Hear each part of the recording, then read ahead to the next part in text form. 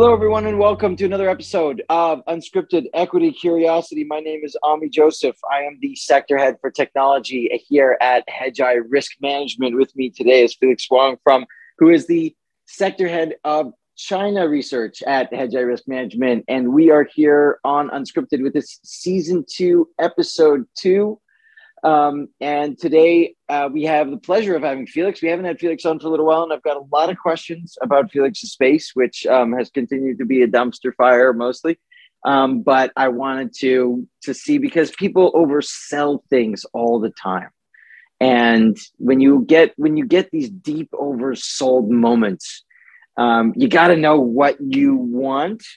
And sometimes everything is a good trade off the bottom. That I'm calling the bottom today in China, but which we've tried to do several times, I think, over the last year. But not that I'm trying to call the bottom here, but say theory, if this were, everything would look good off the bottom, but some of them outperform for several years, and some of them will just be good for the next 5 months or 4 months, where they'll just boomerang up 25-30%. I don't want those, because you know what? It's a waste of time. So, Felix, I want to know, top of mind, tickers, okay? Who in your space, and it can be a company you already covered, don't cover it, I don't care. It can be deep dive, not deep dive, I don't really care. Who are the ones who you think are the ones who will just going to grow and grow and grow for many years? And who are the ones who are going to be more it's going to pop off the bottom, but they still have a hard road ahead? So who's on your mind with those things? Give me some meat here. What's going on? Yeah. It's good to be back, Ami. I've been having the sick bug the last 2 months, so it's good to hear your voice. It's good to be back on this podcast. Look, I think China is still a very interesting space. Obviously, it was a very rough year last year, mainly due to regulations, basically impacting the economy, and then the economy just started to slow pretty fast with all the property issues, the energy crisis, the COVID popping up again. I mean, I could name on and on all the different reasons why China was down last year. But I think there are people who still believe in FOMO, fear of missing out.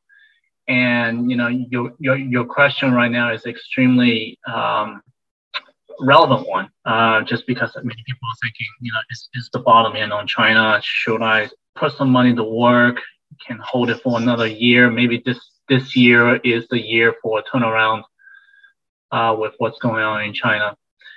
I will say a few things. One, the regulatory pressures that we saw last year, they're still coming, and the government, the regulatory authorities are still firing bullets on the big tech space.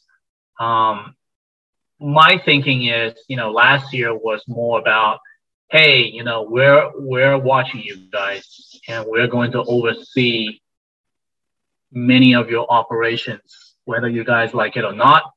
And, whatever you guys do has to conform to a set of ideals, has to conform to a set of regulation guidelines that we set forth. This year, it's more about, all right, okay, now you guys know, we have all these regulation guidelines, whether it's data privacy, on advertising, or algorithms, and so forth. Now we're going to lay out the details. And it's going to take some time, because we're still working through all the drafts. We're still collecting comments and suggestions from the public. We're still talking to industry leaders. So, this is a work in progress. But we understand, yes, the Chinese economy is slowing down pretty fast now. And but we are not stepping off the gas pedal on the regulatory side. And that concerns me, right? Because at some point, people will be like, is this going to last forever? Are we just going to see new regulations every month from now on? I hope not. because China, I think, will be kicking themselves in the foot harder and harder if they do this. So what I think this year is going to be is more of a, a clarification process, a clarification phase. Now, there are some companies out there where people are thinking, all right, maybe the regulatory headwinds already over with. I mean, the biggest headwinds out there, they already talked about. So at some point, the businesses have to rectify, they have to adapt, they have to change and conform to the new regulations. And more likely, they're going to have to think about new growth opportunities, right? So my conversations with investors are thinking, all right, Alibaba and Tencent, because they're the two big giants out there and they're most exposed to the regulatory pressures last year. So maybe this is their year where, all right, it's kind of like a clean slate and they now have to, think of new ways to abide by the new regulations and the pressures are off. I'm not there yet. So, to answer your question, where can the growth be going forward for the next few years? Sure, Alibaba can maybe get out of their mess on the regulatory side, but this is a company with a ton of competitive pressures. I've been positive before on what they could do with interconnectivity, but that's something that is still in the works, so to speak. And a lot of their main apps are not connected to WeChat. So there's still a lot that Baba can do. In the meantime, they're getting hit from all over the place on the book, I guess, like I said, bullets from the regulatory side, going after Ant Group, going after live streaming, going after algorithms, going after advertising, going after the biggest leaders in big tech. So we're not out of the woods yet. So to answer your question, but I think we're almost there. And I say that because, there's a few things you have to keep in mind. One is a big re-election date. The other is, at some point, a lot of the weaker players leave the industry because of these regulations, right? So that industry shrinks. When the industry shrinks, the ones that are left become more powerful. So that's something to keep in mind. So you want to own the companies that are more powerful after the industry shrinks. So we're in a kind of a still uncertain period. It's good to see that China is, at least for 24 days this year, it's outperforming a little bit versus the US market. I still think sentiment is very, very,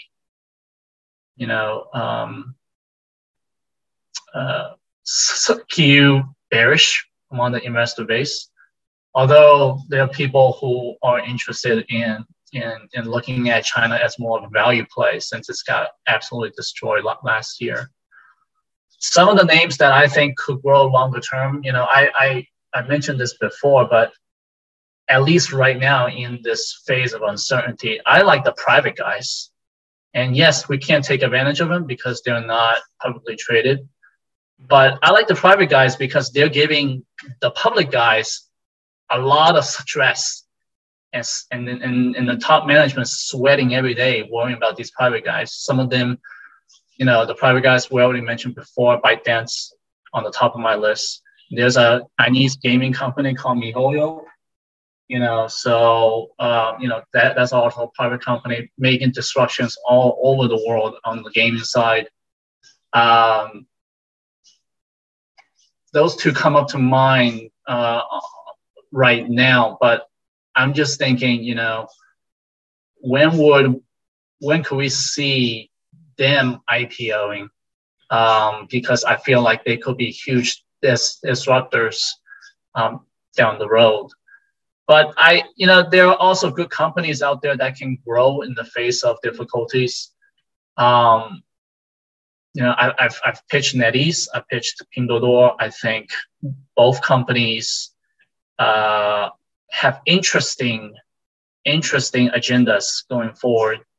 NetEase obviously is more focused on overseas gaming these days, and hopefully the game freeze in China could be relaxed. PDD is more about, all right, we're going to become more profitable now, just because we've reached enough scale where that we don't have to give out a ton of incentives to get customers onto our platform. Yes, we're going to lose a little bit of growth to the competition out there, but I think, if they can turn themselves into a value name and a value investment, that could be quite appealing to the investor base right now, which is stay away from the growth names and transition to more of the value names. So, that's kind of a long-winded response to your question, Omni. I think, I'm doing more work on other names in my space. But yeah, we're still not out of the woods yet. I mean, China's slowing down for a reason. It's good to see that the government is cognizant of that and trying to give out, signals that they're going to ease, right? Whether it's through tax cuts or cuts in the lending rate, cuts in the mortgage rate, they're going to need more of that. And depending on how deep of a slowdown we see this year in Chinese GDP growth, the government has to step up and offer help. So it'll be interesting. We're only 1 month into 2022, and a lot has already happened. So I'll just leave it at that. So, okay. There's always more downside risk, right? Like you're never clear, right? Like no one's asking you to say like today is the absolute bottom, right? Mm-hmm. But it's always about risk, like upside downside risks, right? Like what's the potential upside? What's the potential downside risk? And kind of like risk managing, as Keith would say, like those two ranges and understanding the potential, kind of like that you could make money on this and potentially you could lose money on this. So I guess my question, you mentioned that there are some growth areas that maybe like Tencent and Alibaba will start investing in if they get a sense that the regulatory pressure it stays high, but it's not getting worse, let's say. What do you think are those areas? Like what are the like exciting things in China that Alibaba's like, holy cow, like, I mean, is it cloud? Is it EV? Is it banking? Is it crypto? Like, or is it something we haven't talked about here? Like, what are the things, was it metaverse? Like, what are the things that you think they're going to really, and Tencent too, like, what are they going to invest in that you'd say like, oh, wow, look, I just saw this investment. That means that the management is signaling that they're kind of like coming out of like this like hunker down period. Well, for Alibaba, it's tough because they have so many ecosystems under attack. But they're also trying to venture out into new growth opportunities. One growth opportunity is overseas, specifically overseas e-commerce. Lazada, for example, their main brand overseas, also with AliExpress, has seen good growth this year, much higher growth than what they experienced back home in China, right? And that could raise complications for a name like Sea Limited, which I'm short, because they're direct competitors with Sea's e-commerce on Shopee. But I generally believe Baba, they're also trying to invest in as many eggs as possible. They have some ventures in EV. They have some ventures in other high growth areas. Cloud is something they're the leader in, and absolutely there's a bigger penetration opportunity there among their corporate customers. But again, the government's getting involved here, and they want, they're going to oversee some parts of the cloud industry. And Alibaba is the biggest target because Alibaba has the biggest market share in China on the cloud side. And Alibaba is also trying to grow their cloud share worldwide. But I mentioned... Why would they regulate the cloud? It's their dream. Data. data. It's No, but just I'm data. saying, but I'm saying like let it. If I'm them, I let or encourage the cloud momentum in China because the cloud momentum means it just makes the Chinese government job so much easier for surveillance because with the cloud, you're basically going to get rid of all the little data centers all over China that are doing, kind of like local server, CPU action, and they're going to put it all into a centralized data center, where Alibaba where the government can basically see everything, but just by looking at one data center. Like it just makes their life a lot easier to encourage the growth of the cloud rather than to throw any restrictions for now, and then just make a obligation that every server has to have, kind of like a middleware piece that reads information back out to the government. Like that would make their life easier to have that. I would think. I completely agree with you. I mean, it's better to collaborate than to, say something or do something to Ali Cloud that may hurt the overall growth in the industry. I just think that they want to be absolutely sure what Ali Cloud is doing. It's not just Ali Cloud, but Ali Cloud is one of the entities that's under scrutiny. They're making sure that everything is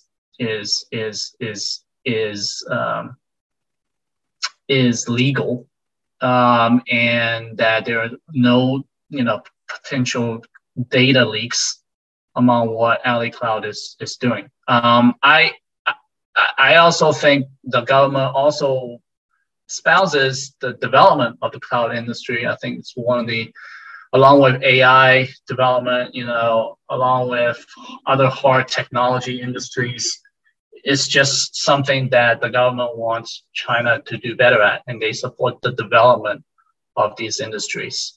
So that to me is a positive, right? And they want to be. So it's kind of, they're walking on a tightrope. It's hard, right? They want to regulate it and they want to monitor it. On the other hand, they don't want to put in a ton of restrictions to slow down the growth there and slow down the opportunity and the innovation aspects that you see in these industries. So it's tough. I hate to be, a Chinese regulator right now. It's not easy, and you're probably getting yelled at by a lot of people these days in China.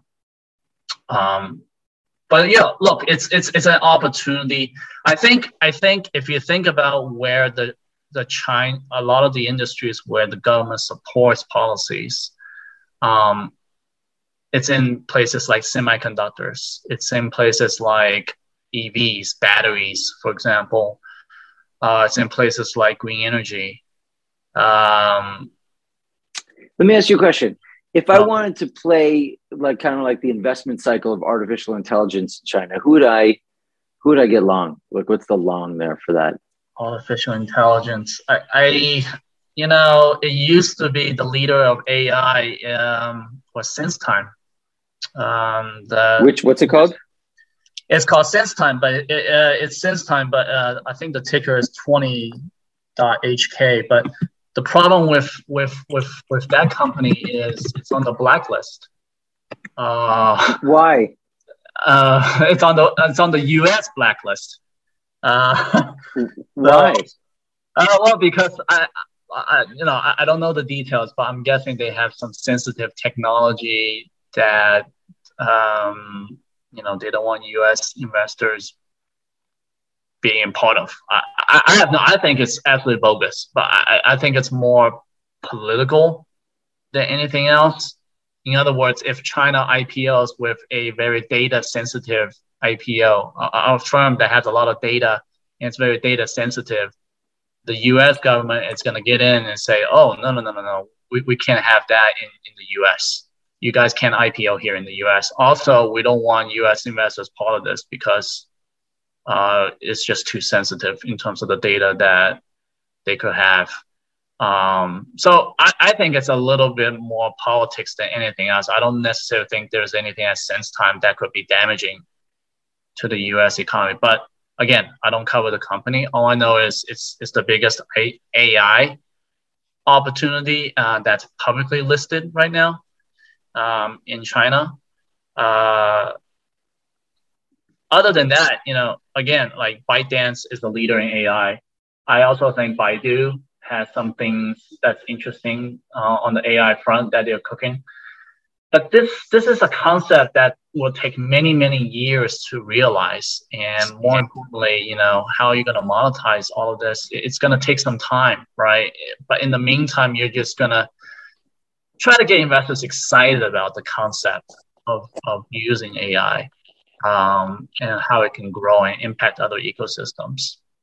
So that's just a few examples. Actually, let me ask you a question, Ami. Like, are there any US AI plays that you're really excited about, for the next few years or so?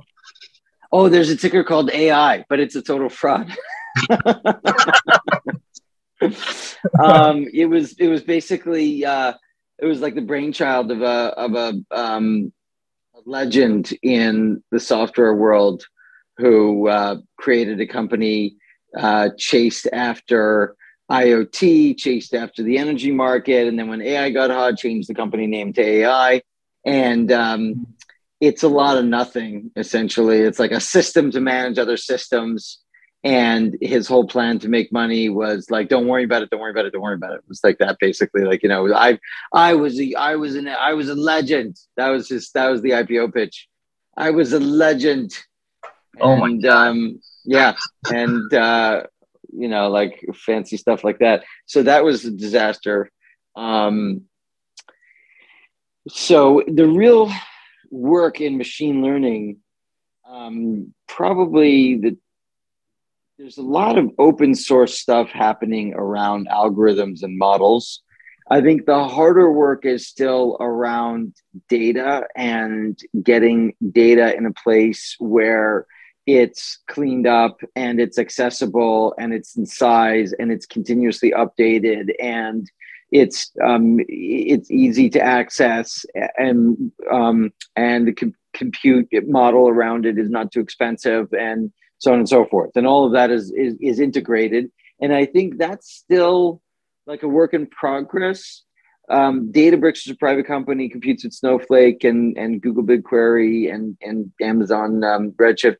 They have the most complete platform in terms of just like checking boxes, in terms of like, putting the puzzle tools together, the puzzle pieces together to enable that. And I think when they IPO, that'll be the thing they IPO on, is the strength of machine learning and the hype cycle of AI. I imagine they're probably pushing out their IPO plans another year just because of what's happening in software right now. But I think Snowflake is probably still ahead of everything on data, and on the data kind of layer, on the data cloud layer. And I think that's still the measure of it. If you look at like what people actually consider to be AI, most of those algorithms are available like to download, like the open source, or they're ancient and you can have them and things like that, like looking for inference and predictive analytics and things like that. So I think it's still really, really early. Like, I think we're still just putting in the building blocks of the foundational elements. It'll be interesting to see if quantum actually becomes a product cycle a little bit faster than AI, and maybe even buries AI for a little while.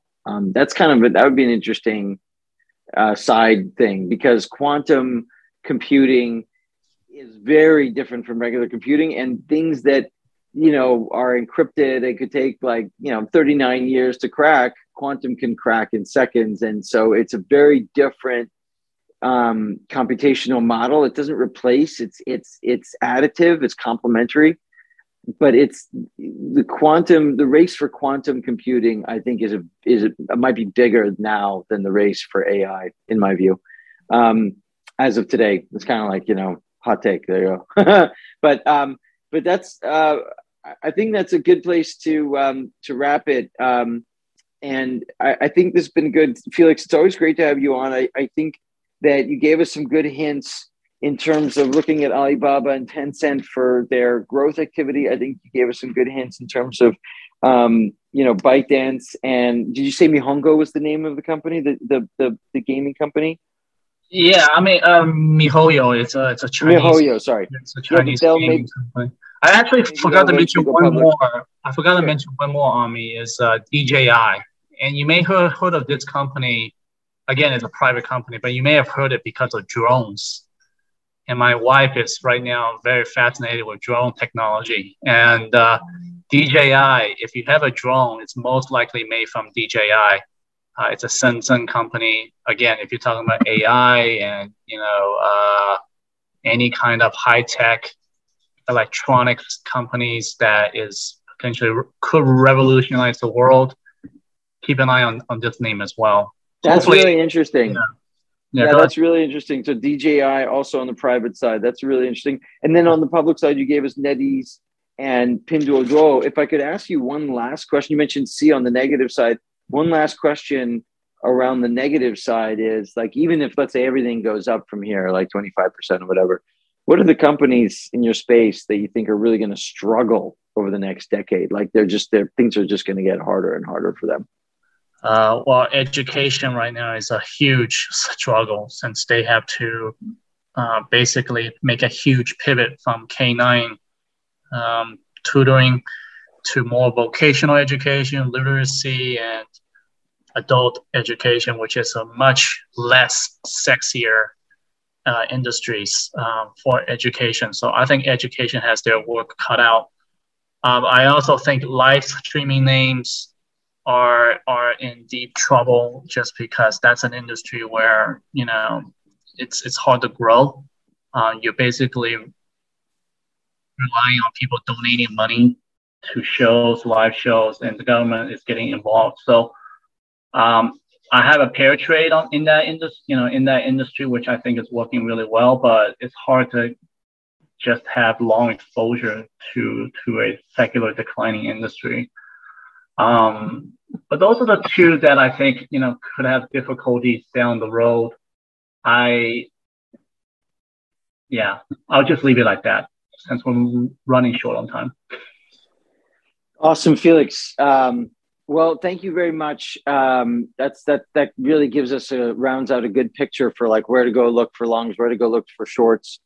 And we'll stop there. This has been Season 2, Episode 2 of Unscripted Equity Curiosity with me, Ami Joseph from Hedgeye Tech, interviewing Felix Wang from Hedgeye China. And we're really pleased that you were able to join us today. Thank you so much. This presentation is informational only. None of the information contained herein constitutes an offer to sell or a solicitation of an offer to buy any security or investment vehicle, nor does it constitute investment recommendation or legal, tax, accounting, or investment advice by Hedgeye or any of its employees, officers, agents, or guests. This information is presented without regard for individual investment preferences or risk parameters and is general, non-tailored, non-specific information. This content is based on information from sources believed to be reliable. Hedgeye is not responsible for errors, inaccuracies, or omissions of information. The opinions and conclusions contained in this report are those of the individual expressing those opinions and conclusions and are intended solely for the use of Hedgeye subscribers and the authorized recipients of the content. All investments entail a certain degree of risk, and financial instrument prices can fluctuate based on several factors, including those not considered in the preparation of the content. Consult your financial professional before investing. The information contained herein is protected by United States and foreign copyright laws and is intended solely for the use of its authorized recipient. Access must be provided directly by Hedgeye. Redistribution or republication is strictly prohibited. For more detail, please refer to the terms of service at hedgeye.com/terms of service.